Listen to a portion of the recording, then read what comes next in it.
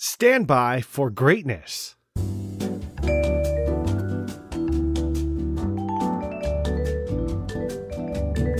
Well, hello again, ATL. It is Blindside from Channel Ocho Productions, and I'm coming at you with another on-set weather update. Today is that Wednesday, right in the middle of the week. It is the second to last day of March. It is the 30th, 30. Here is your weather. A nice cloudy day lined up for us today. High of 77, low of 50. Moderate air quality throughout the entire day. Low chance of precipitation. In fact, dare I say, zero.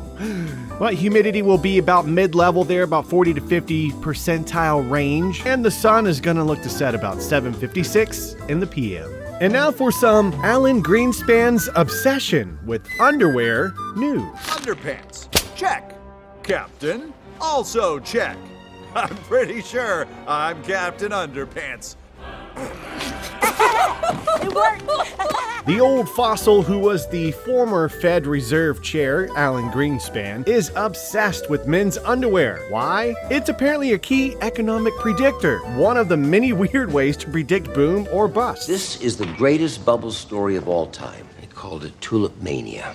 Then it collapsed. You buy 10 bulbs for $2. People got wiped out. For instance, there's the skyscraper index, where tall buildings indicate the top of a boom right before a bust. Empire State Building before the Great Depression, Twin Towers before stagflation of the 70s. Then you also have the dating index. When the chips are down, misery loves company. And dating sites see a surge in people looking for love. And well, Bumble is up 22% these days. Not a game player. I like nice guys. So if you're out there, come find me. Check out Match right now for free. So back to the underwear talk. U.S. sales of men's underwear fell significantly during the Great Recession of 2007 to 2009 before rebounding in 2010. And Greenspan has said that men's underwear is the most private garment where only in locker rooms you can see them. And on occasion where it dips, men decide not to replace them as often. Right, okay, that's just gross.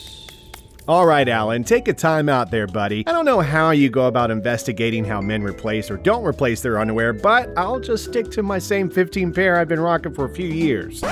Wait, what? You mean underwear doesn't grow on trees and I'm not made of cash either? Underwear would be fine.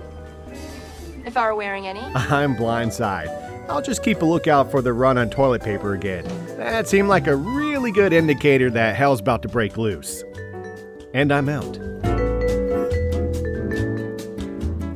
I've never seen purple underwear before, Calvin. Calvin, why do you keep calling me Calvin? Well, that is your name, isn't it? Calvin Klein? It's written all over your underwear.